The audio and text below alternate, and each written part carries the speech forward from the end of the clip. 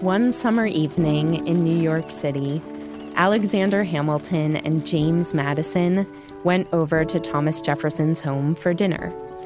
It was 1790, so 3 years after the Constitution had been drafted, and the new government of the United States was now underway.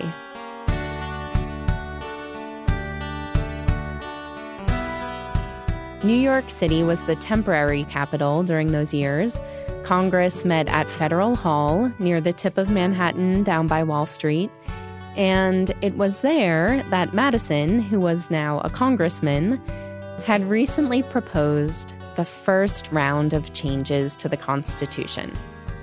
Congress had decided to pass 10 of these suggested amendments, known as the Bill of Rights.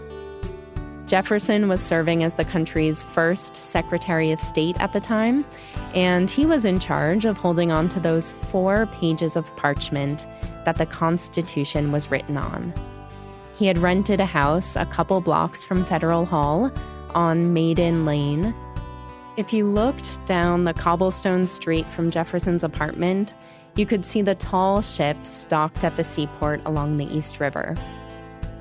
At dinner that June evening, as the sun sank late over the rooftops and sailors tied up their boats along the waterfront, Hamilton and Madison tried to break a political impasse.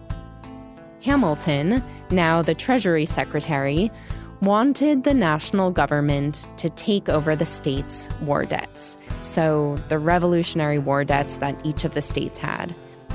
And that would have further consolidated federal power. This was not a very popular idea among those in Congress who favored states' rights and small government, but Madison was willing to help Hamilton out. Madison was willing to wrangle the necessary support for it if Hamilton, in exchange, could do Madison a favor. He wanted help appeasing his fellow Southern congressmen, so he asked Hamilton to get on board with a plan for the new permanent capital of the United States to be near Virginia. The dinner ended, the last of the wine sipped, the summer twilight turned to dark night, and the plan was set in motion. By July, this deal would become official.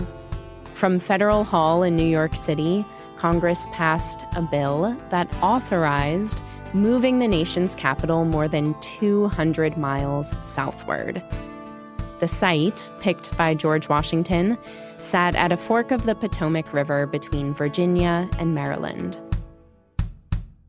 The farmland and forested areas would need to be cleared, the swampy areas drained, and an entire city mapped out and then built up from scratch on this mostly undeveloped 100 square miles of earth.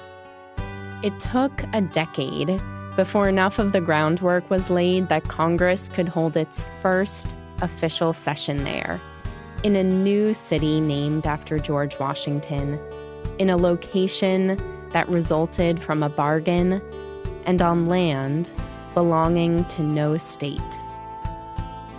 And it has been there in Washington, D.C., in the halls and the chambers of the Capitol building, that the rest of the proposals, battles, compromises, and changes to the Constitution would play out. I'm Lillian Cunningham with The Washington Post, and this is the final episode of Constitutional.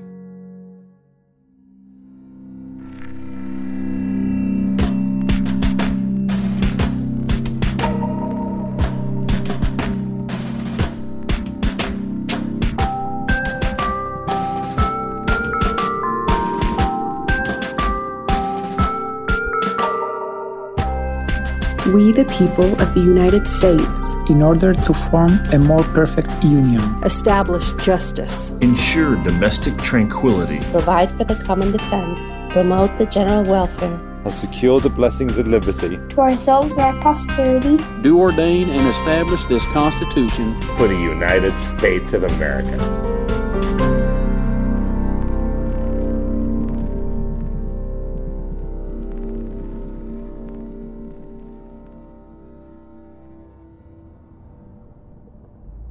The day I went to the National Archives to tape the very first episode of Constitutional, it was late spring, a blinking blue sky, and you could already feel the DC humidity rising.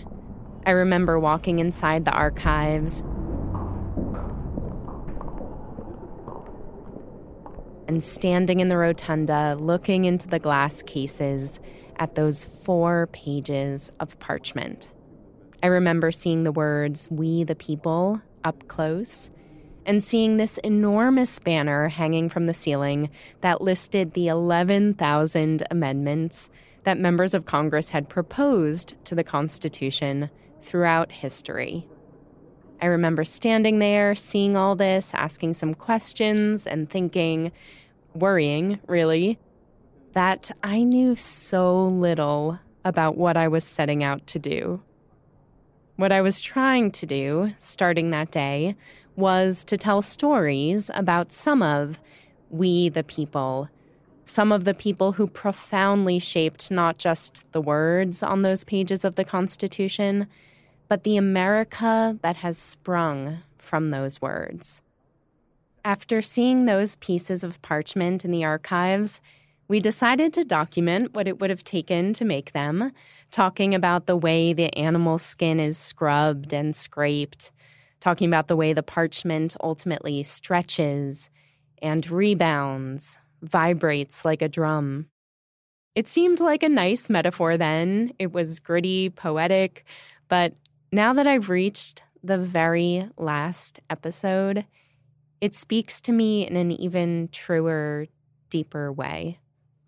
In the months since the podcast began, so many of those figures I didn't know very well back then have completely come to life for me.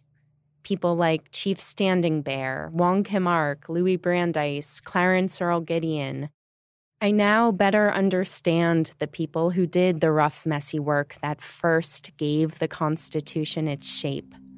I can picture the people over time who pulled so hard at it, fighting for the end of slavery or the right to vote or the right to free speech, that the Constitution and the country looked like it might tear.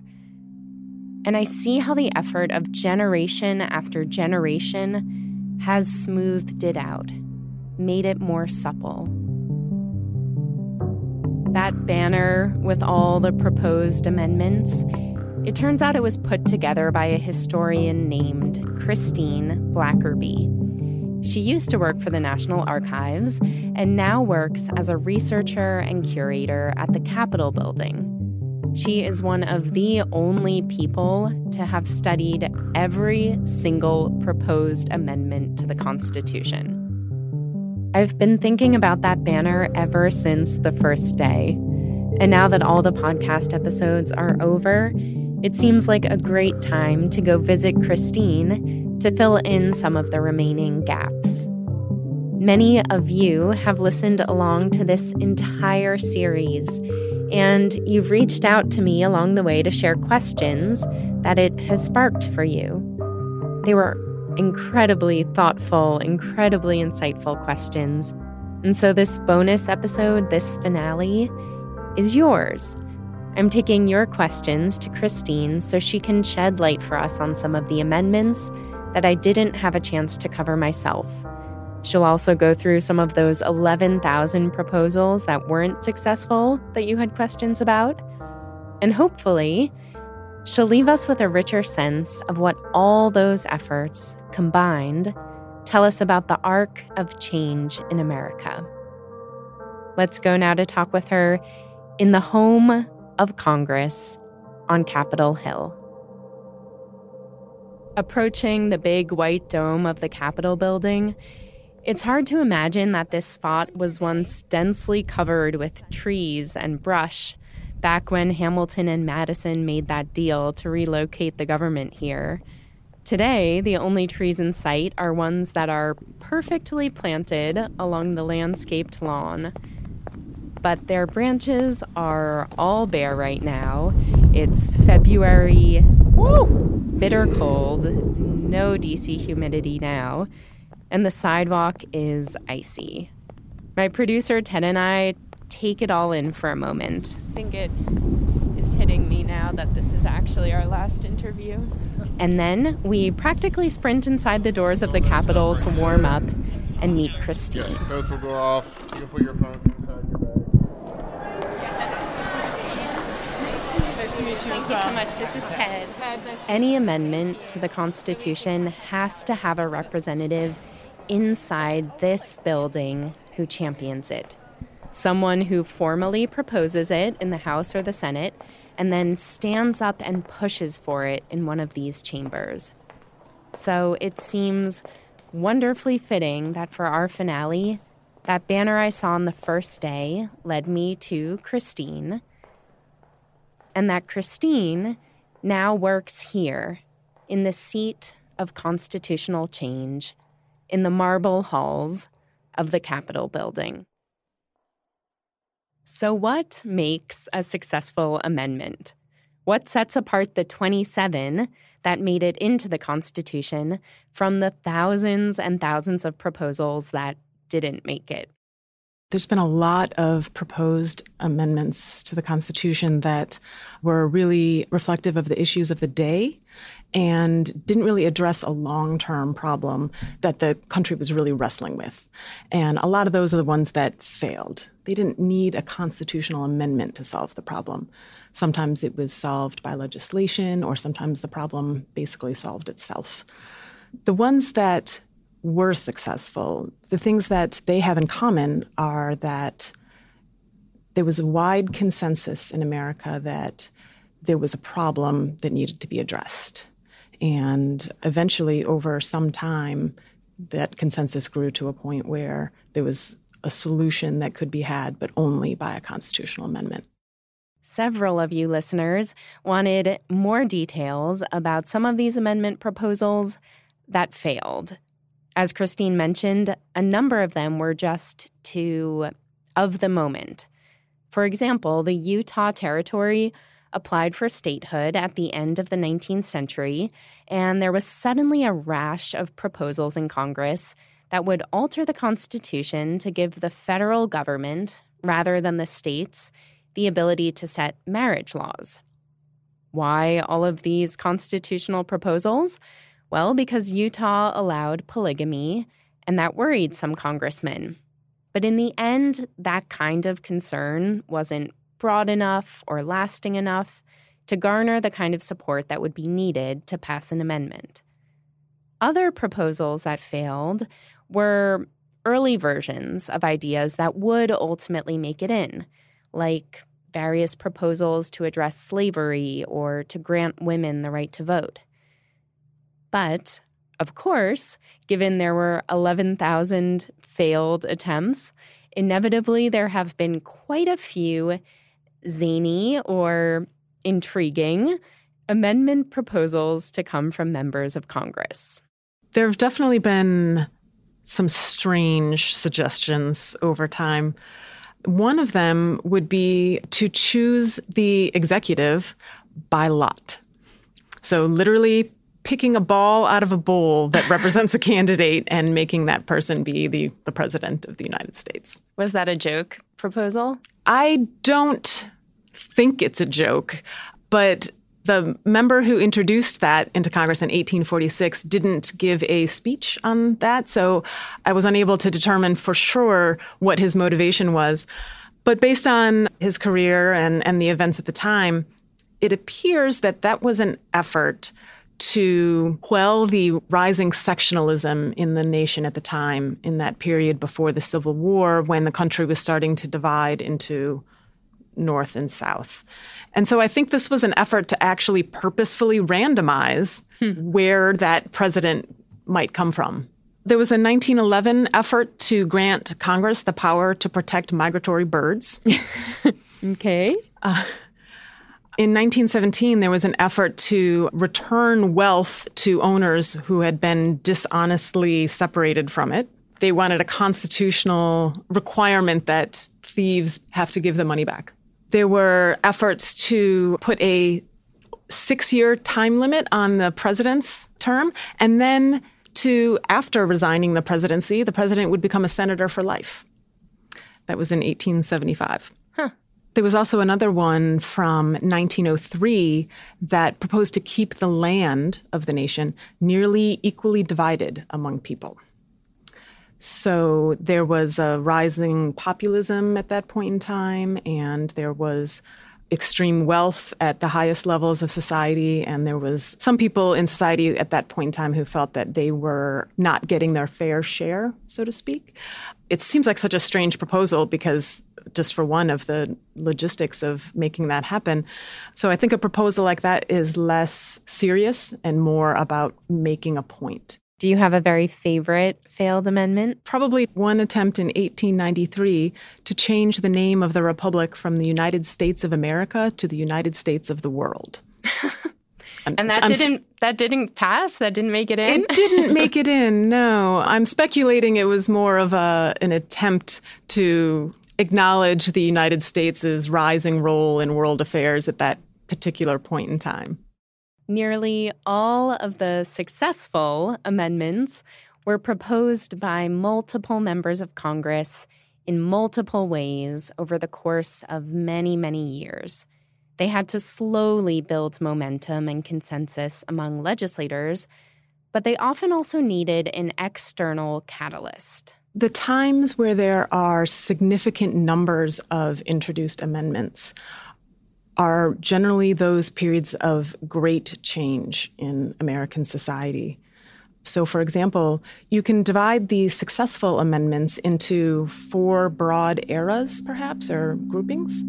Over the course of the podcast, we examined each of these. We talked with historians about the founding era, which gave us the drafting of the Constitution and the first 12 amendments to it. There's nothing more exciting than the Constitutional Convention. There was nothing dry or dusty or antique or obscure about it. This is the most radical body of democratic deliberation ever assembled. In many ways, there were sticky situations in the Constitution that the framers could not really figure out in 1787, and therefore, in some ways, they kicked the can down the road. We also looked at the next big era of social change and constitutional change, the Reconstruction era after the Civil War. This was when we got the 13th through 15th Amendments spanning slavery, establishing equal protection, granting citizens the right to vote regardless of race. It was the first major rights revolution in America, and the first time we affirmed that people other than the framers could change the Constitution. There was probably the biggest celebration in the history of Congress on the day, January 31st, 1865, that the 13th Amendment was passed. I mean, in the hall of the House of Representatives, members started shrieking and yelling and screaming and throwing their hats up in the air. For the first time in the 103-year history of the United States, a federal judge had declared that an Indian, from that point forward, would have to be regarded as a person within the meaning of the law. The next big constitutional period was more than half a century later. It was the Progressive Era at the beginning of the 1900s. We saw several issues, populist issues, that had been building for decades, suddenly spring to life in the form of the 16th through 21st Amendments. The constitutional fight over the income tax is one that's incredibly revealing and resonant today. I can't imagine that the original framers of the Constitution ever would have conceived of the possibility of a prohibition amendment. In the history books, they keep saying that women got the vote in 1920. We didn't get any. We fought for that vote. But women sacrificed their lives for that vote.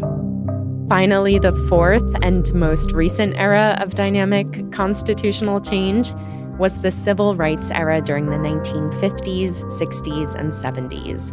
On the podcast, we looked at some of the amendments passed during that time, and we also looked at a number of pivotal cases that redefined rights that the Constitution had actually already granted. The struggle of civil rights was to really redeem the soul of America. Gideon wrote to the Supreme Court, "It makes no difference how old I am or what color I am or what church I belong to, if any. The question is, I did not get a fair trial." Across all of these time periods, there are two broad categories that most constitutional amendments fall under. They either expand citizens' rights, which was the main focus of our podcast, or they make a crucial fix to the way the government operates to keep it running smoothly. We spent a little less time talking about those kind of amendments, so here at the end, listeners hoped we could look more closely at some of them. In particular, the amendments throughout history that have changed the highest office in the nation, the presidency. Over the past 200-plus years, there have been numerous proposals by Congress that would limit, expand, or in some way recast the scope of presidential power. For instance, right now, there are proposals in Congress that would alter the president's ability to issue pardons. But the very first constitutional change that affected the presidency was the 12th Amendment. It was the first amendment passed by Congress in this building after the Capitol moved to D.C., and it was triggered by a major political crisis, the tied election of 1800 between Thomas Jefferson and Aaron Burr. This was only the fourth U.S. presidential election, and it exposed a problem in one of the democratic ideas that the framers had written into the Constitution, the Electoral College. The Electoral College was one of those innovations that the founders made so that when people vote for president, they're actually not voting directly for the president. They're voting for members of the Electoral College who then cast their vote for the president. It's a manner of indirect election. And the way the founders set that up in the original Constitution was that each elector got 2 votes. And that worked fine as long as everybody voted for George Washington. But then in the election of 1800, there came to be a problem that was very evident very quickly. Under that original system, the president was the person who got the most electoral votes, and the vice president was simply the person who came in second, which meant you could have a president and a vice president from different parties. To avoid that, in the election of 1800, political parties formed tickets for the first time. The Democratic Republican Party had a Jefferson-Burr ticket. Jefferson for the presidency and Burr for the vice presidency. Tiny problem. The electors each had 2 votes, so all those electors who supported the Democratic Republican Party cast a vote for Jefferson and a vote for Burr, and instead of coming in first and second, they tied. Which means that neither had a majority, which means that there was no chosen president. So, according to the Constitution, that means the election goes to the House of Representatives. And each state delegation gets 1 vote to choose which candidate they want for president. And the House took 36 ballots before they finally settled on Thomas Jefferson.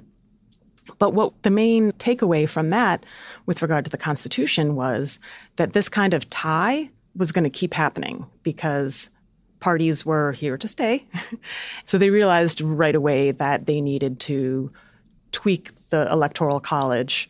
So they did that. And that was what we now know as the 12th Amendment to the Constitution. And all that does is it just says that as the electors cast their 2 votes, that when they cast their vote for president, it goes into this pool, and then there's a separate pool of votes for vice president. Those are then counted separately, and then you're unlikely to have a tie. So it's a very small little tweak, but had a very big impact because we've not had that problem again since then.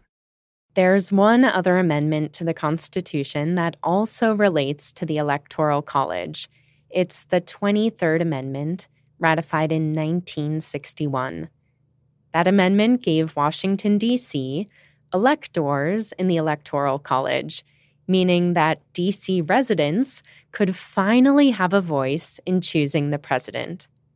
The Electoral College, though, has been the subject of way more amendment proposals than just those two that successfully made it in. Of the more than 11,000 constitutional amendments that have been introduced in Congress, the second most frequent topic of those proposals has been how we choose the president. And abolishing the Electoral College or altering it in some way has been a frequent choice. Do you know the reason why we haven't seen more amendments then that have actually been successful to change it? Because there's never been enough consensus within America on whether or not we want to change it, and also importantly, how to change it. But there has been enough consensus on other changes America wanted to make to the presidency over time. Just as with the 12th Amendment, these other constitutional amendments about the presidency were all precipitated by specific, troubling events when the nation felt the office of the president was in some crisis. One of these was the 20th Amendment, ratified in 1933. It changed the swearing-in date for the president and also the vice president and the Congress. And this seems like a minor detail, but the lag time between elections and inaugurations had at one point been nearly catastrophic. The Constitution indicated that the start date for a presidential term would be in March. And that created a pretty long lame duck period for between when a president was actually elected in November and by the time they finally took office in March. But the lag time for congressional elections was even worse. You would have an election in November, but that Congress that was elected wouldn't actually take office until the following December. And a whole term of Congress, the second session of Congress, would take place as lame ducks. And so that was considered to be a problem by many people. And it had been something that members of Congress knew was a problem for a long time. But the catalyst for that amendment at that point in time was the presidential election of 1932 between Herbert Hoover and Franklin Delano Roosevelt. And during that lag time between the election and when Roosevelt took office, there was a major bank panic in the United States. Of course, we were already in the middle of the Depression at that point. We were at the nadir of the Depression, really, and things were really, really terrible. Hoover, on his way out of office, felt like he couldn't do anything, that he shouldn't act as he was already almost out of office. Roosevelt, of course, didn't have the power to do anything yet until he came into the office. And so there was this 2-month time period in January and February where the nation was in panic. So that was a main factor that led to people saying, hey, we really need to fix this problem, and now is the time. Ever since the 20th Amendment was ratified, new members of Congress are sworn in on January 3rd, and new presidents and vice presidents are sworn in on January 20th. There was another presidency-related amendment of probably even greater consequence that also had to do with FDR. After Roosevelt died in office during his 4th term as president, Congress passed the 22nd Amendment, which officially limits the number of times that someone can be elected president. That amendment became an important safeguard, preventing democracy from turning into demagoguery. But interestingly, the framers hadn't set any official limit themselves in the Constitution. George Washington had set a precedent of stepping down after his 2 terms, so it was a tradition, but not a requirement in the Constitution until after FDR. Roosevelt's situation was unique in that the end of his 2nd term came in 1940, when Europe was already in war, and it appeared that the United States had a good chance of joining what became known as World War II. So the nation was at a point where they were faced with the choice of keeping a leader they knew or starting completely fresh in a dangerous environment. There was a lot of people who felt that George Washington's 2-term precedent should be followed, and that it was disrespectful to the Constitution and to America to even presume to run for a third term. But there was no legal barrier to it. So not only did Roosevelt run for a third term in 1940, but he was in fact chosen and then went on to a fourth, at which point we were engaged in the middle of war, and Americans again had to choose whether or not they wanted to change leadership in the middle of a national crisis, and chose not to. But then in 1946, after the war ended in 1945, and in 1946, Republicans got control of Congress after Democrats being in control for decades. And there were many Republicans who did not like Roosevelt's efforts to serve beyond the Washington precedent. And that was when what became the 22nd Amendment to the Constitution was passed in Congress. The final constitutional change to the presidency was the 25th Amendment. It filled in a huge oversight in the Constitution, which was, what happens if a president dies in office or is no longer fit to serve? This is a fascinating amendment because it wasn't ratified until 1967, following John F. Kennedy's assassination. But America had been through several presidential assassinations before, and a few presidents who died of natural causes in office, and some presidents who had strokes and other major health issues that incapacitated them. So why did it take so long to get this amendment? The issue of presidential succession has existed since the first time a president died in office, which was in 1841, when William Henry Harrison died only a month or so after he took office. There was a recognition that there was a problem there that needed to be addressed, but there was no consensus on how to solve the problem. There was also the issue of the vice president, because the Constitution is silent on filling a vacancy in the office of the vice presidency.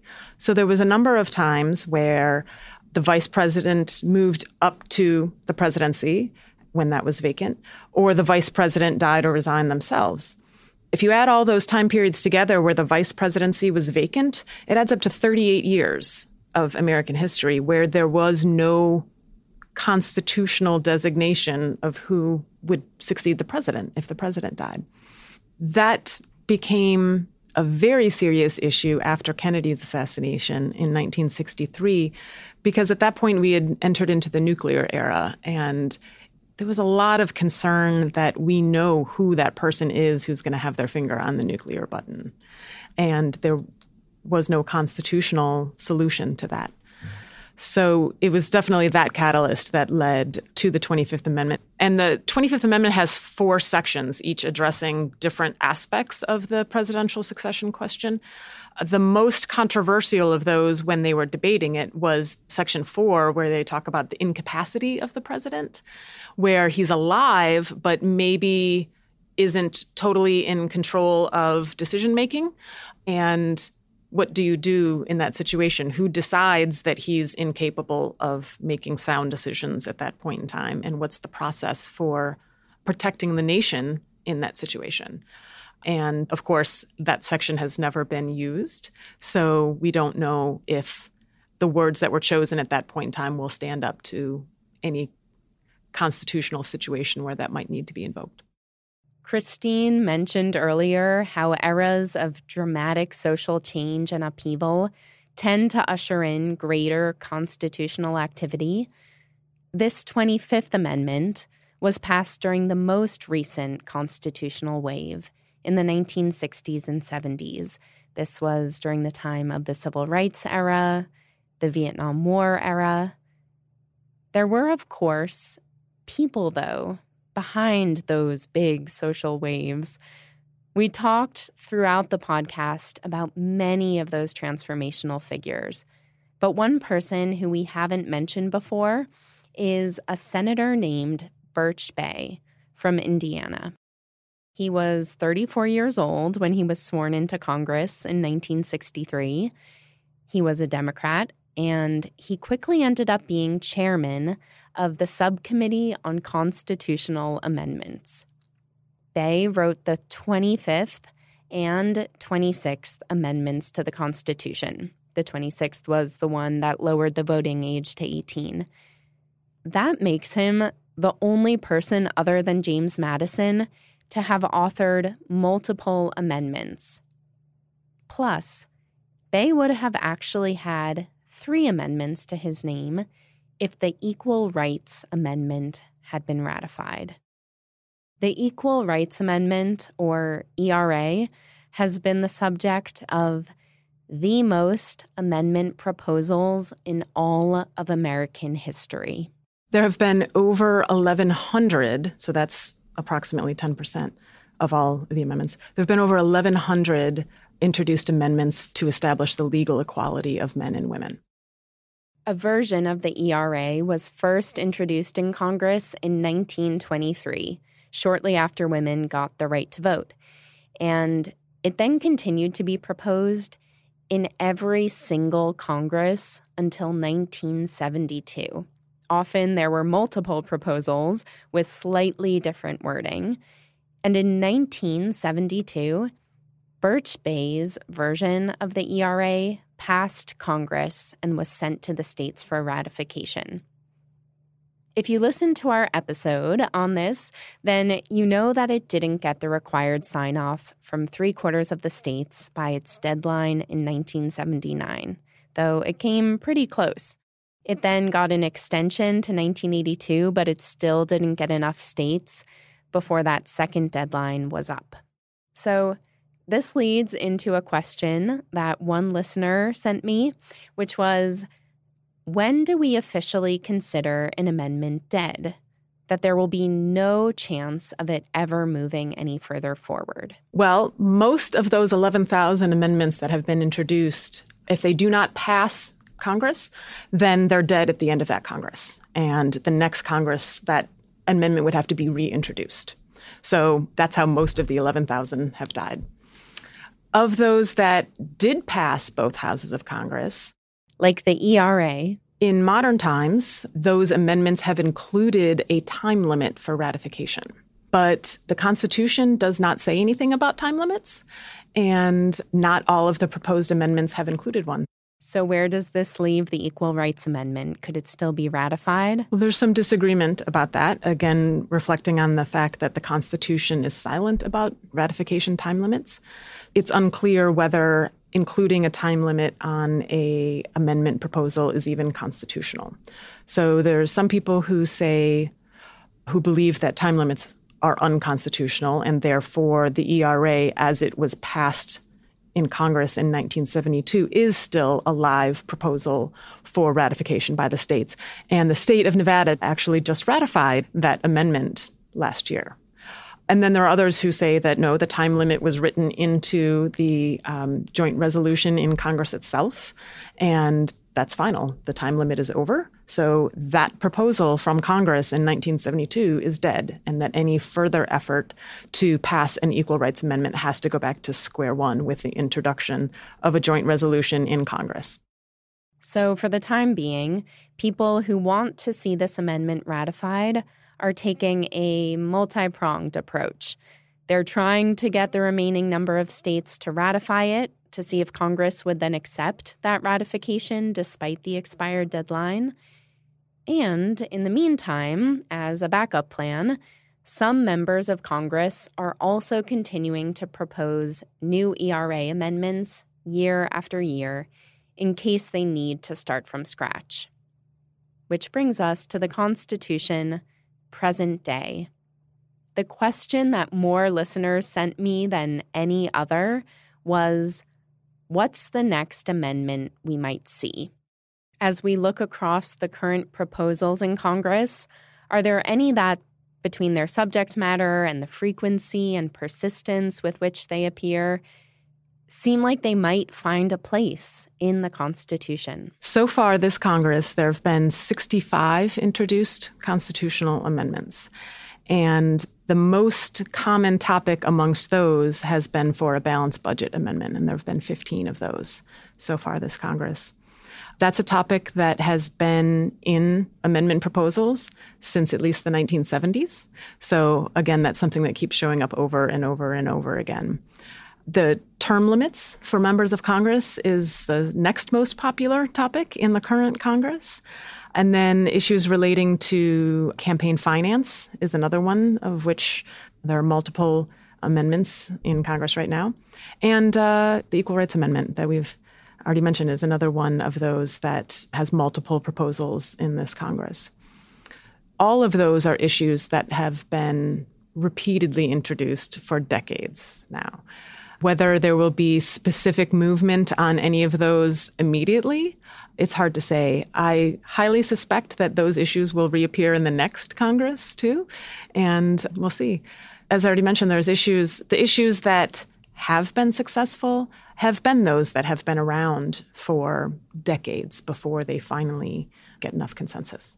Several people, not surprisingly, are also curious if there's a decent chance that we will actually see a new amendment in our lifetime, or if the hurdles have gotten higher and the political polarization has made it exceedingly difficult for any proposal to pick up enough steam. I would say that it's just an ebb and flow, and we're in a dry spell right now. It's been 26 years since we last amended the Constitution with the 27th, and we've already mentioned that there's been other periods in American history much longer than that where we've had no amendments. The period after the 12th Amendment was ratified, which was in 1804, there's kind of a lull period after that. I think people perhaps had the idea that we made some fixes to that Constitution and now we can focus elsewhere. And then there wasn't another big push for amendments until that great social change of the Civil War. That time period between the 12th and 13th Amendment is the longest time period in American history where we do not amend the Constitution. It's 61 years. There was also a period of nearly 40 years between the last Reconstruction era amendment and the first Progressive era amendment. So I think it's just something that it's just part of the process. Final question. When you combine the story of the 27 amendments that we do have to the Constitution with the thousands of proposed amendments that didn't make it in, what do you take away about the American experiment? How well have the words that were written on those original pages of parchment held up over 230 years? I think those words from the founders have held up pretty well. We're still using this Constitution 228 years later. They set a very high bar for amending the Constitution. 2/3 of both houses of Congress and 3/4 of the states is a lot, and that requires a pretty high level of consensus within all of America before that can happen. But they also knew that they understood at the time when they wrote the Constitution that there would need to be changes to what they were doing. And that's why they included Article 5 in the Constitution, which describes the amending process. So these efforts that we've made over the years to update the Constitution, I think the founders would approve of that. They knew they didn't have it 100% correct. They knew that they were moving towards a more perfect union, not that they had created a perfect union.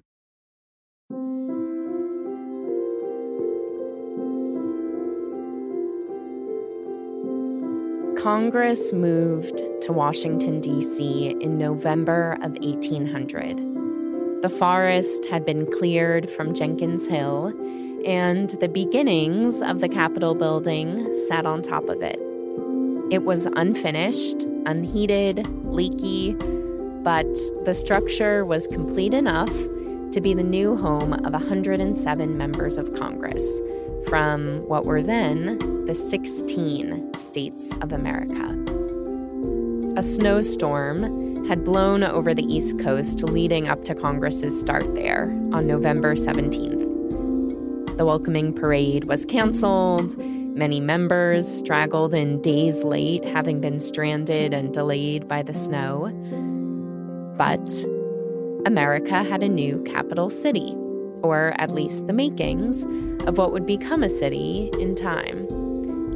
The Capitol building wouldn't reach its present-day size and appearance until the end of the 1800s. Around the same time, the Washington Monument was completed. The grand, grassy boulevard of the National Mall wouldn't be cleared until the early 1900s. The cherry blossoms wouldn't be planted around the tidal basin until the 19-teens.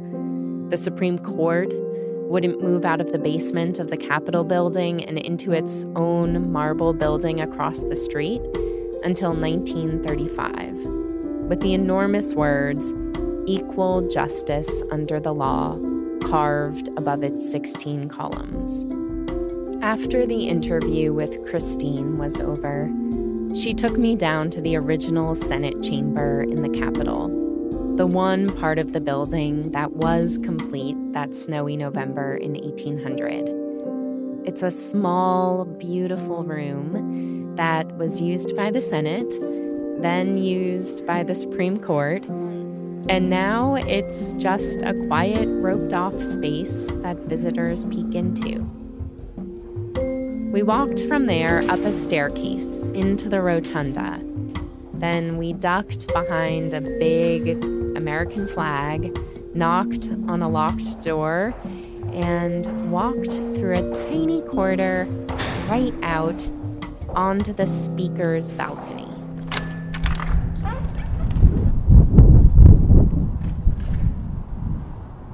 There's no snow, but it's winter, and the wind nearly whipped the door open, and my hair was flying all over the place, and my coat was still downstairs inside. But how could I not stand out there as long as they would possibly let me? From up there on the balcony, looking west across the city, I could see the Lincoln Memorial in the distance. And I could picture the presidential inaugurations that took place beneath this balcony, and the marches that have filled this National Mall over generations with people crying out for change. Much of what this look back through history has done for me is highlight how the story of America has really been a story about the extension of rights and protections. A story about the expansion of the promise of the Constitution to new groups of people. So, to whom have they still not been extended? What are the next frontiers? Many of the people who have changed America's Constitution, both the country's actual founding document and also its national sense of self, they've done so from outside this Capitol building, from outside Washington even. They organized a women's rights convention in Seneca Falls, or wrote to the Supreme Court from a Florida jail, or walked hundreds of miles across the snow-swept plains. What do they all have in common? This country is so large and so diverse. We don't share a race, a religion, even a single climate. Some of us live in the rusts and golds of the desert, some in the green of the mountains, some near the cold blue of the Arctic Ocean. The thing we share, the only thing we really share with every single other person in this country, is the Constitution. Is the fact that we're part of the same American experiment with its promise of justice, liberty, equality. It's the Constitution that's the one thing that binds us. And so knowing all the twists and turns in the history of that document and participating in keeping its ideals alive and real for as many people as possible, for ourselves and our posterity, that's the thing that will keep this crazy, improbable, revolutionary, aspirational, idealistic union together.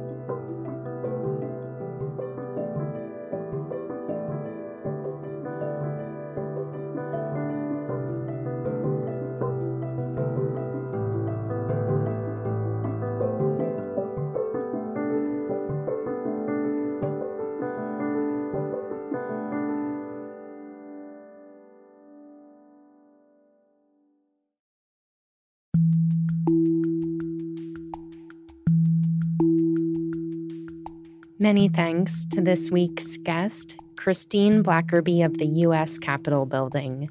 And many thanks to all the guests who've appeared throughout the series on Constitutional and brought these stories to life. But more than anything, all my thanks to you who have been listening to this podcast episode after episode. You've sent me awesome questions, you've given me great ideas, you've recommended it to your friends, your family, your students, your teachers, and you've really cheered me on over the marathons that have been both presidential and constitutional. You are, hands down, the best listeners I could imagine, and I'm really going to miss you a lot.